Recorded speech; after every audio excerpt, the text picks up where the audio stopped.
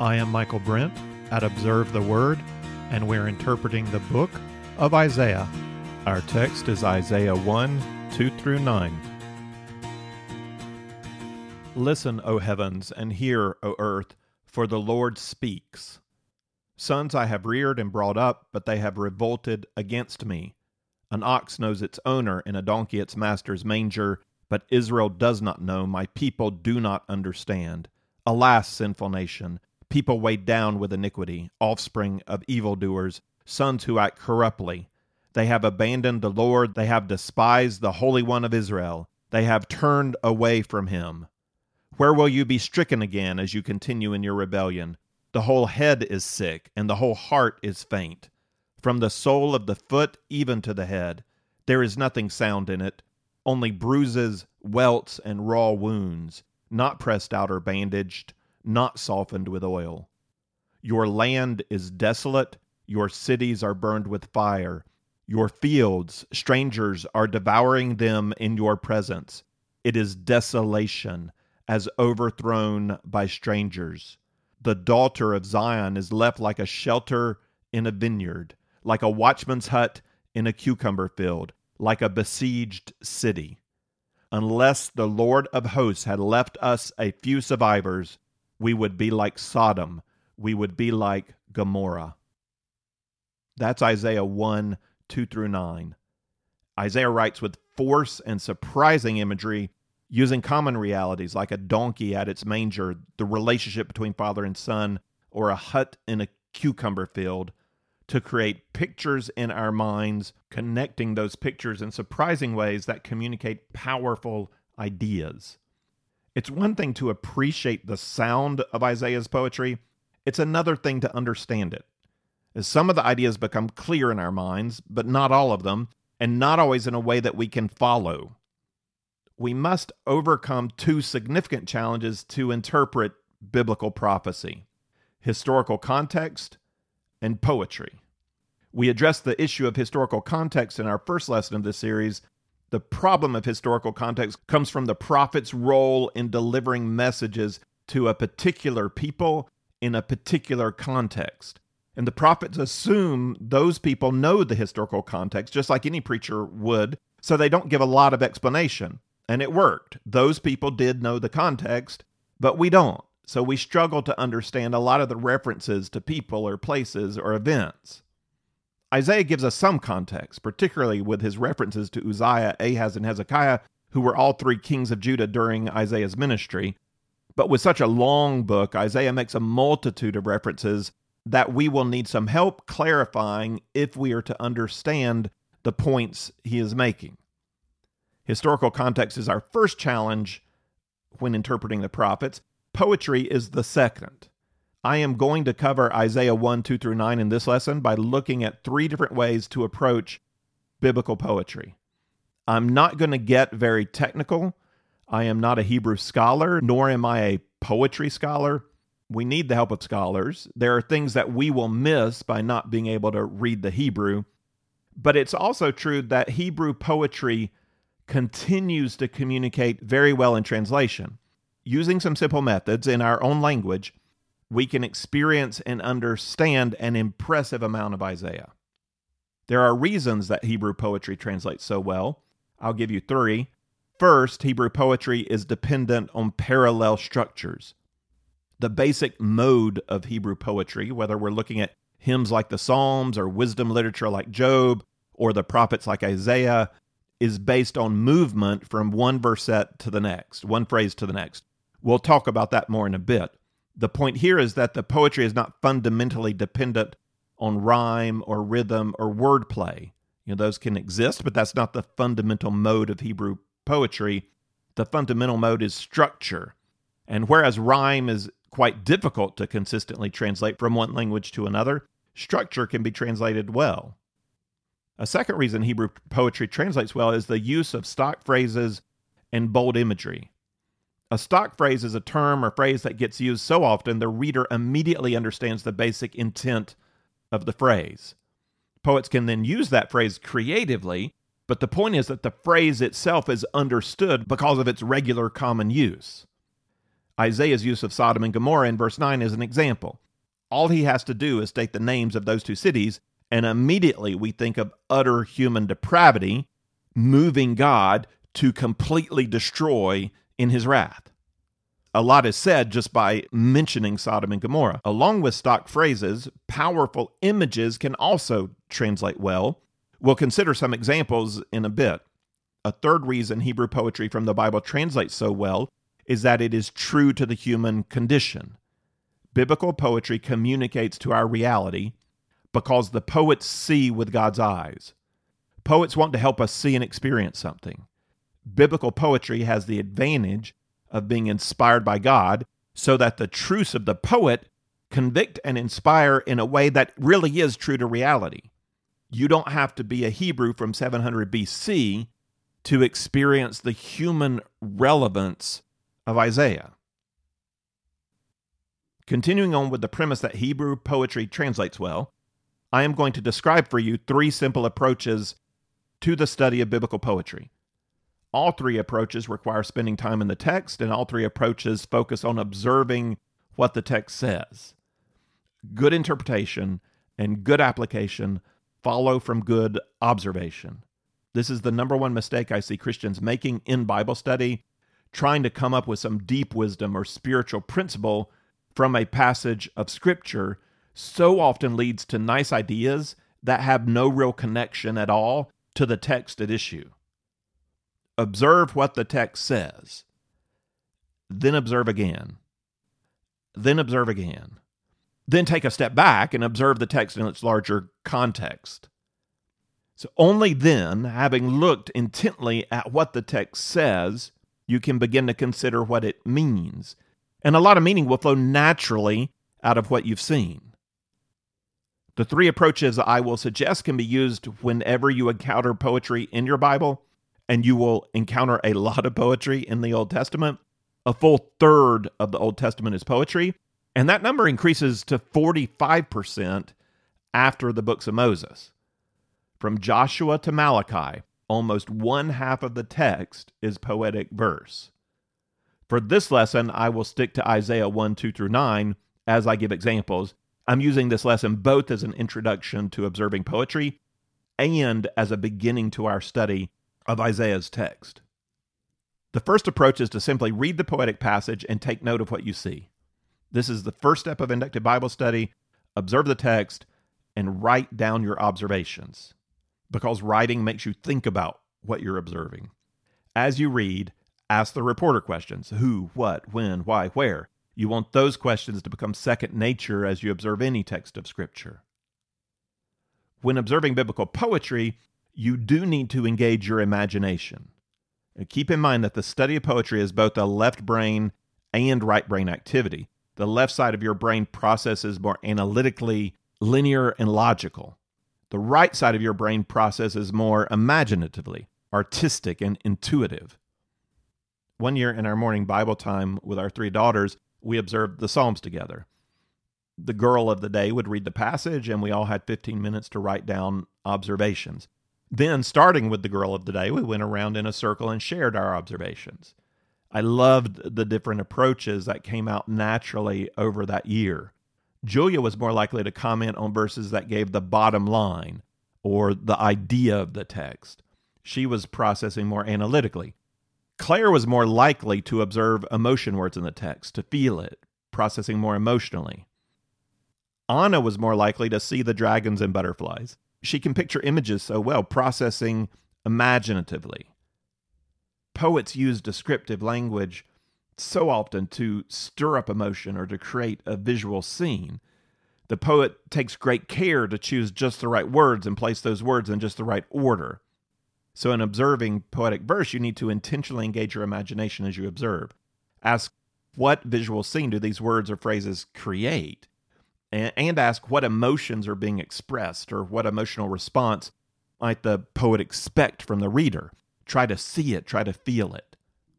So choose a text like Isaiah 1, 2 through 9 and read it through, then write down your observations. You might not want to do this in a linear way at first, especially if you are a more left-brained analytical thinker. Allow your mind to skip around the text. You can come back later and put it into order. I'll read our main text again, and just even as you listen, what's some image that stands out to you?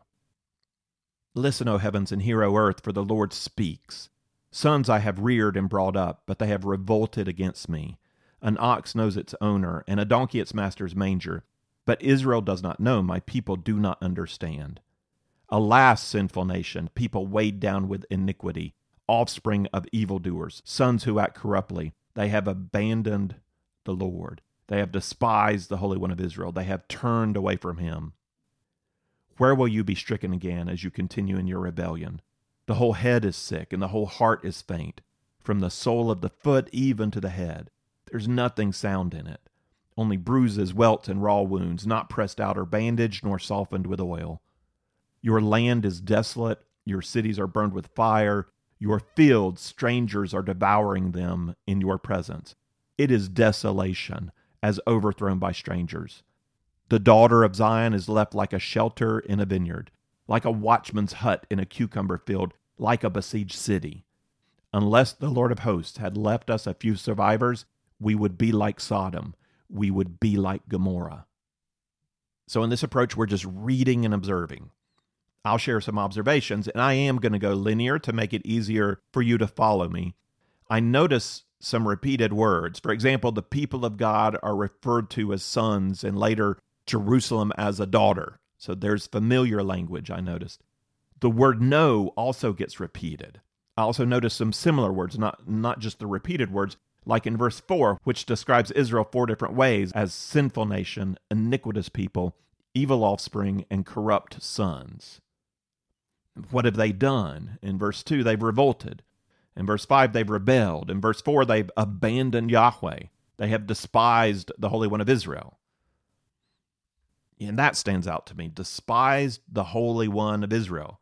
It's a striking contrast to the verbs for the people. They are sinful, iniquitous, evil, corrupt. Yahweh, however, is the Holy One. And maybe you notice that name for God here right away in this passage while you're observing, or maybe you would not notice it until later. As you go through Isaiah, you will notice the repetition, Holy One of Israel. It's going to recur 29 times. When we get to chapter 6, we'll make the connection to Isaiah's vision of God as holy, holy, holy. Isaiah never loses that vision that came at his initial call. He sees God as pure and holy. The people of Judah stand in stark contrast.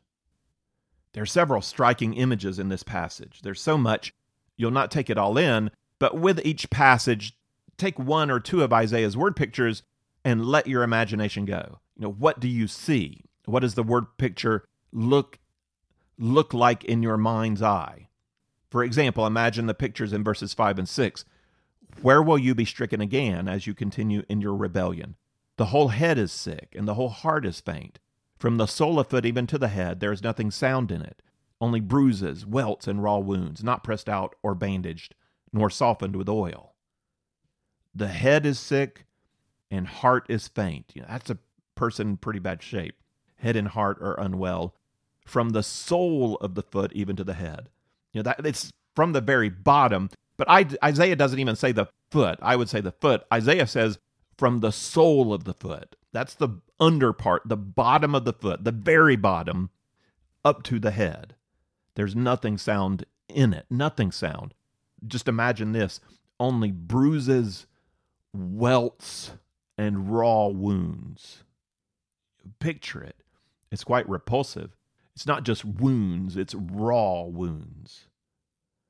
There's not any attempt to care for the wounds. They've not been pressed out or bandaged or softened with oil. It's almost like a leper who doesn't even recognize that their body is falling apart, so they're not even trying to take care of their body. And we go back to the beginning question, where will you be stricken again as you continue in your rebellion? This is where their rebellion has taken them.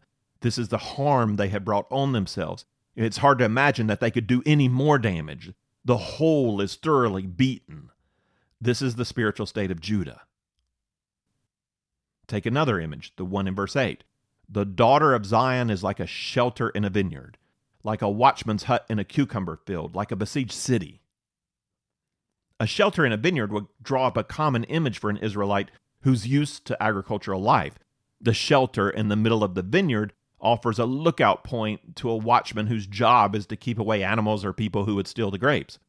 Close to the time of harvest, the shelter, imagine this, the shelter is completely surrounded by the green and the red and purple of the leaves and the grapes.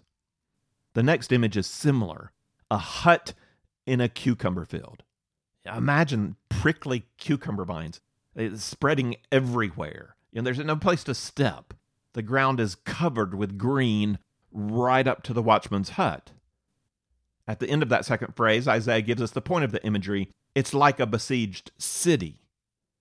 The shelter in the vineyard, the hut in the cucumber field, are a besieged city. As the vines cover the field, like you're in the hut, all you see is green vines everywhere, coming right up to the hut. So is an attacking army that's besieging Jerusalem.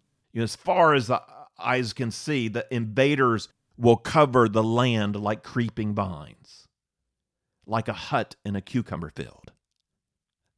So it's such a mundane image that Isaiah uses in this surprising context, and it creates this really powerful, striking picture.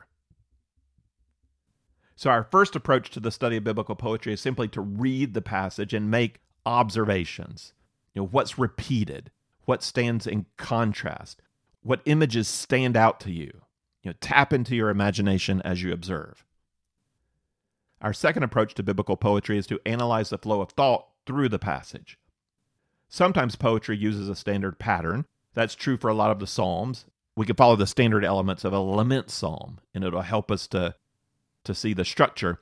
We don't have a standard template to look at for Isaiah. We're on our own. The idea here in this approach is to identify the movement of thought as you go through the passage.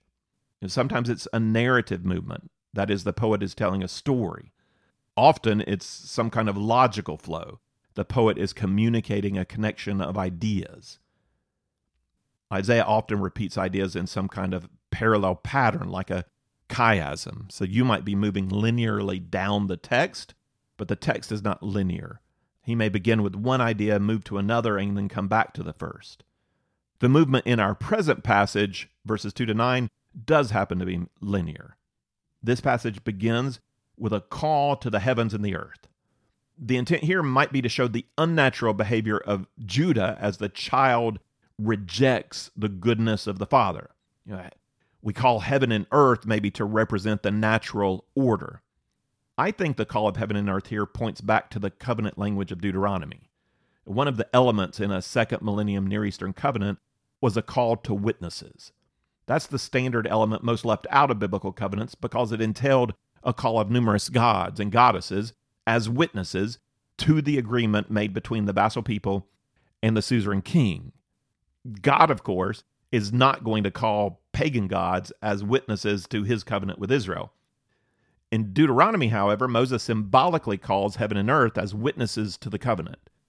Deuteronomy 30, 19-20, I call heaven and earth to witness against you today that I have set before you life and death, the blessing and the curse.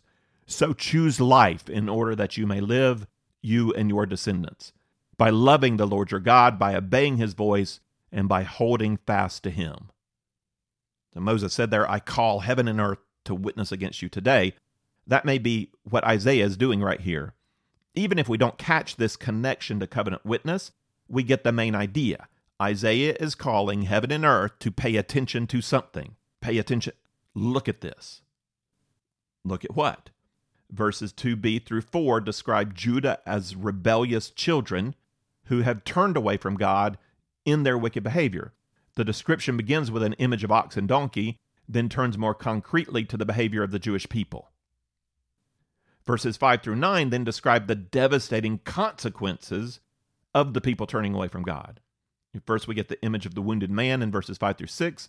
That's followed in verse 7 by a more concrete description of a desolate land with burned cities and loss of the harvest to invaders.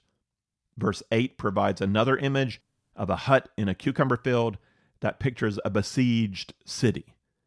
The devastation is terrible enough that Isaiah can bring in the stock images of Sodom and Gomorrah as a comparison. It's only the grace of God that has left a remnant. What I have just done here is simply move through the text line by line, attempting to follow Isaiah's flow of thought. You want to try to be as specific as you can, identifying the idea present in each verse or set of verses. Prophecy in Isaiah often sounds familiar. As we go through the chapters, viewing the text generally, we encounter descriptions of sin, judgment, consequences of blessing and curse, calls to repentance, and visions of hope. We're going to get a lot of that, and it's going to run together.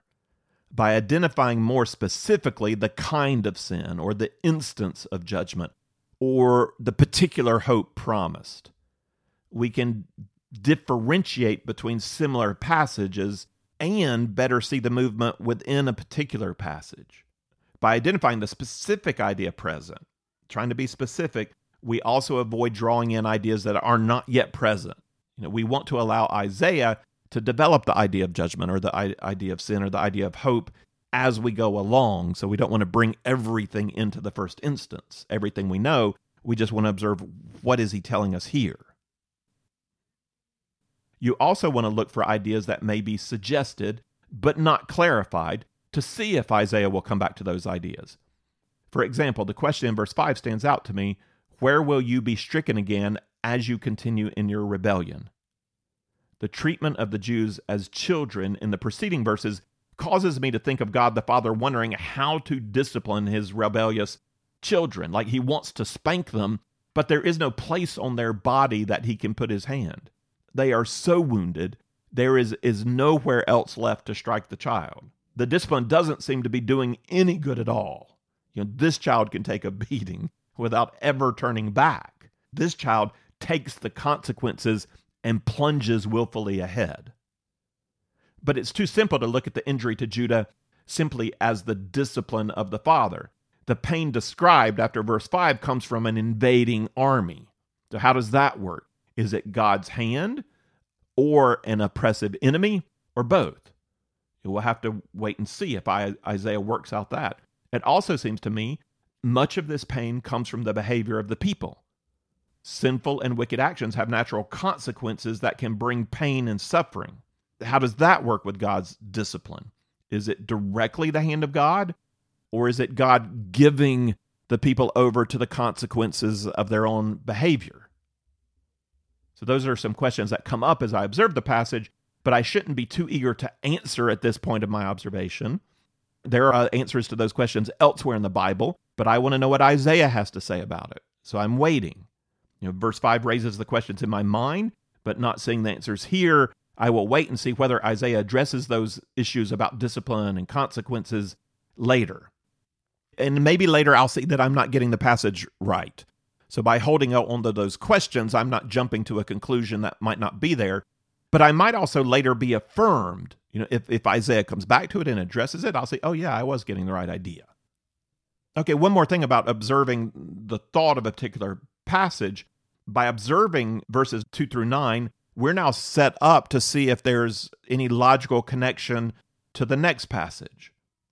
Isaiah is very intentional about the placement of his prophecies, and often he links passages together with a key word. The reference to Sodom and Gomorrah in verses 9 and 10 is an example of that passage. You ought to look for linking words in Isaiah. The first passage ends in verse 9 this way: unless the Lord of hosts had left us a few survivors, we would be like Sodom. We would be like Gomorrah. Well, the next passage in Isaiah chapter 1 begins in verse 10 this way: hear the word of the Lord, you rulers of Sodom. Give ear to the instructions of our God, you people of Gomorrah. That linking of passages together with keywords is something to keep your eye on in Isaiah. The keywords might simply provide an artistic link between two passages, or as in this case, the linking words might suggest that we're still on the same topic. As we move into verse 10, we ought to be asking, what is Isaiah going to add in this next passage? He's still talking about Sodom and Gomorrah. What's he going to add to the description of Judah he's already provided? Our first approach was simply observation, using your imagination, looking for repetition and contrast. The second approach is more analytical, following the text and identifying the flow of thought. The third approach analyzes the movement present within each verse. In the previous two approaches, we looked at the passages as a whole. Now we're focusing in more closely on the words and phrases of the poet. The defining organizational feature of Hebrew poetry is parallelism.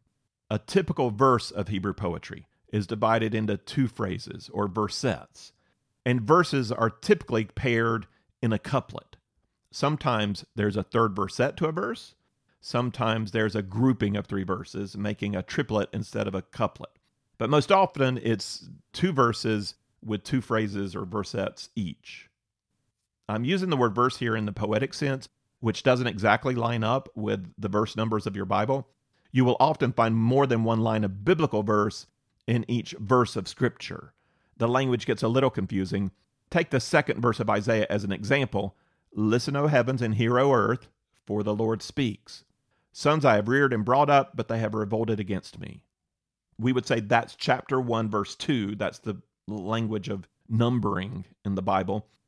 But from the point of view of poetry, chapter 1, verse 2 contains two verses, or lines, each of which have two phrases or versets. I'll speak of the poetic verse. I'll speak of the poetic verse as 2a and 2b. 2a is one verse with two phrases. Listen, O heavens, and hear, O earth. That's the first phrase. For the Lord speaks. That's the second phrase. The second verse of poetry is in 2b. It's also composed of two versets. Sons I have reared and brought up. That's the first verset. But they have revolted against me. That's the second verset. Together, the two verses in 2a and 2b make up a couplet. Chapter 1, verse 2 in Isaiah is a couplet. There are two lines of poetry in Isaiah 1:2. In Bibles that show you the verse arrangements, the versets are ordered vertically. You read them down the column of your Bible, one verse after another, so it's not so clear where the lines are. For my own study, I prefer to view the versets horizontally or put them side by side. That helps me see the parallelism the poet is using in the verse. That's how the verses will be arranged in the transcripts of our Isaiah study. So if you'd like to see how that's done, you can download the transcripts at observetheword.com. Scholars often identify Hebrew parallelism as either synonymous, antithetic, or synthetic. The verse is synonymous parallelism if the second verset repeats or restates the same idea as the first verset. The verse is antithetic parallelism if the second verset contrasts the idea in the first verset. Synthetic parallelism is not really parallelism, but rather a term for everything that is not synonymous or antithetic. If the second phrase doesn't restate and it doesn't contrast the first phrase, we call it synthetic. I have posted an article I've written on the study of biblical poetry. That's at observetheword.com under Isaiah Resources, where I go into this a little bit more than I'm doing right now if you want to check that out. By way of example of these types of parallelism, let's consider Isaiah 1, 2 through 3. We start with 2a. Listen, O heavens, and hear, O earth, for the Lord speaks. For the Lord speaks does not restate the idea in the first phrase, listen, O heavens, and hear, O earth, so it's not synonymous parallelism. It also doesn't set up a contrast, so it's not antithetic parallelism. It's not really parallelism at all. It's a logical statement. Listen, O heavens, and hear, O earth, for the Lord speaks. That's why you should listen. So we're going to call this synthetic. In 2b, we have antithetic parallelism. Two versets create a contrast. Sons I have reared and brought up, but they have revolted against me.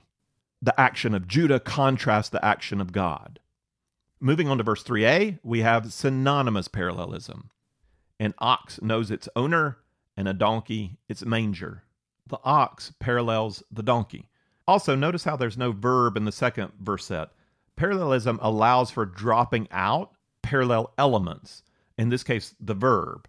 we're able to assume the verb, to fill it in from the first verset. The first verset has a subject, the ox, a verb, knows, and an object, its owner. The second verset has only a subject, a donkey, and an object, its master's manger.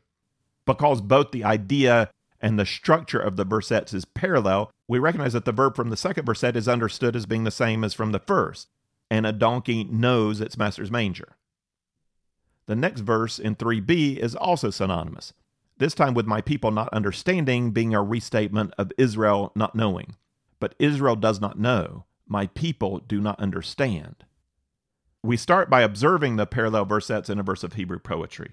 We also need to pay attention to the relationship from one line to the next, from one verse to the other. For example, 3a sets up the idea of the ox knowing who its owner is, and a donkey knowing where to get fed. Those two phrases are synonymous.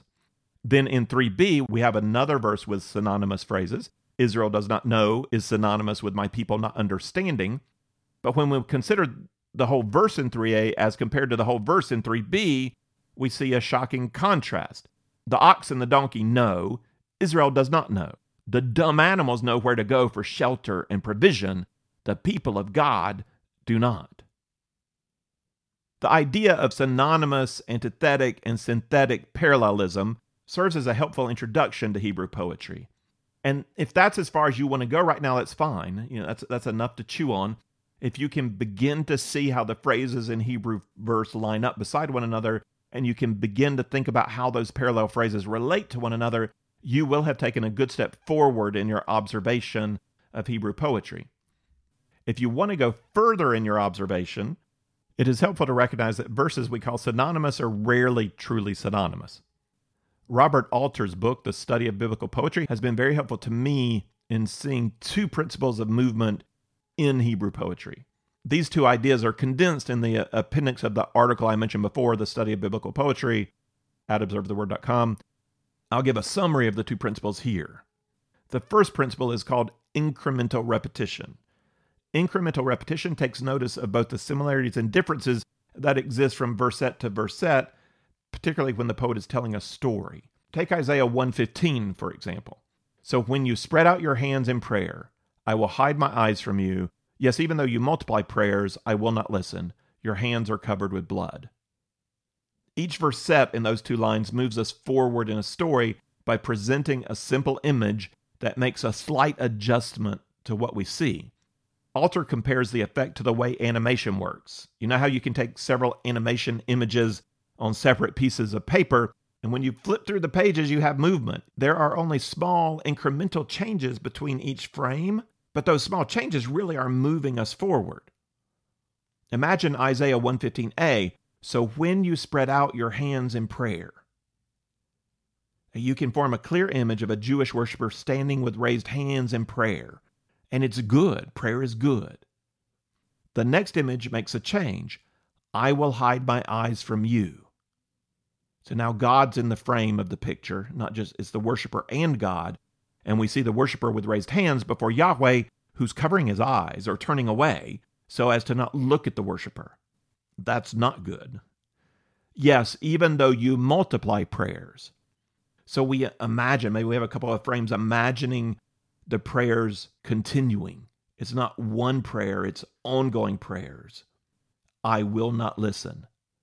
Not only has God shut his eyes, he is not moved by what he hears.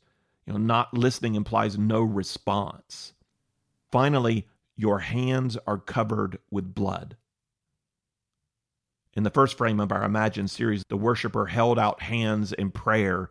We didn't see those hands closely. It looked like a good, act of worship.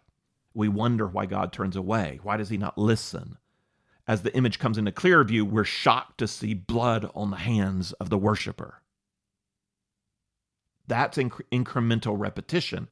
Like the small changes in animation frames, the frames add up to create movement, to tell a story. Slow, phrase-by-phrase observation of the text allows the poet to draw the frames kind of one by one for us in our minds. Alter also describes a second principle, the principle of intensification. When we label two versets as synonymous, they're rarely actually synonymous. Hebrew parallelism is rarely making an exact restatement. It is possible, it's not usual. More often, there's a slight change in a phrase that intensifies the meaning. Consider verse 4. The first phrase is a rather generic criticism of Judah. Alas, sinful nation. The next phrase intensifies the state of Judah with more concrete language. People weighed down with iniquity. It's one thing to call a nation sinful. It adds to that charge if we imagine them as a people struggling under the burden of their sin, weighed down with iniquity. Isaiah keeps going with a more intense phrase, offspring of evildoers. Suggesting evil through more than one generation. Sons who act corruptly intensifies offspring of evildoers. It's not only that they're born from evil parents, their own behavior is corrupt. The next phrase continues the intensification. They despised the Holy One of Israel. It's one thing to act corruptly and to be ashamed of your actions or to feel some regret before God's holiness. These have not felt remorse in their actions. They have despised God. They have despised the Holy One. They have turned away from him. Whether or not we recognize what we would call intensification in every verset, the effect of the whole is powerful. It's one thing to say Judah sinned a lot and rebelled against Yahweh, and that's probably how I would say it. That's not how Isaiah would say it. Alas, sinful nation, people weighed down with iniquity. That sounds a lot better than just saying, yes, Judah was really sinful. No, they're a sinful nation. They're a people weighed down with iniquity. And Isaiah goes on. He doesn't just leave it with that one verse.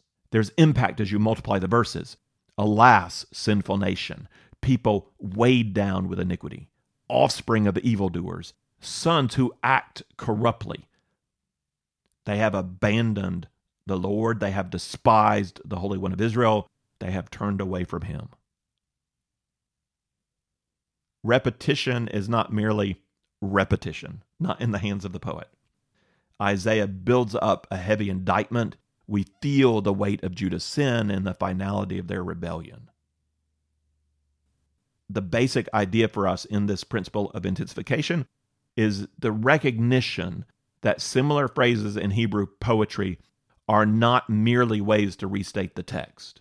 There is usually some development from phrase to phrase, and that movement is developed in a myriad of ways. Sometimes the verset moves from a more general statement to a more specific one. Sometimes the verset moves in the other direction from specific to general. Sometimes we're moving from more abstract to more concrete, sometimes from concrete to abstract. Sometimes we're moving from less striking language to more striking language.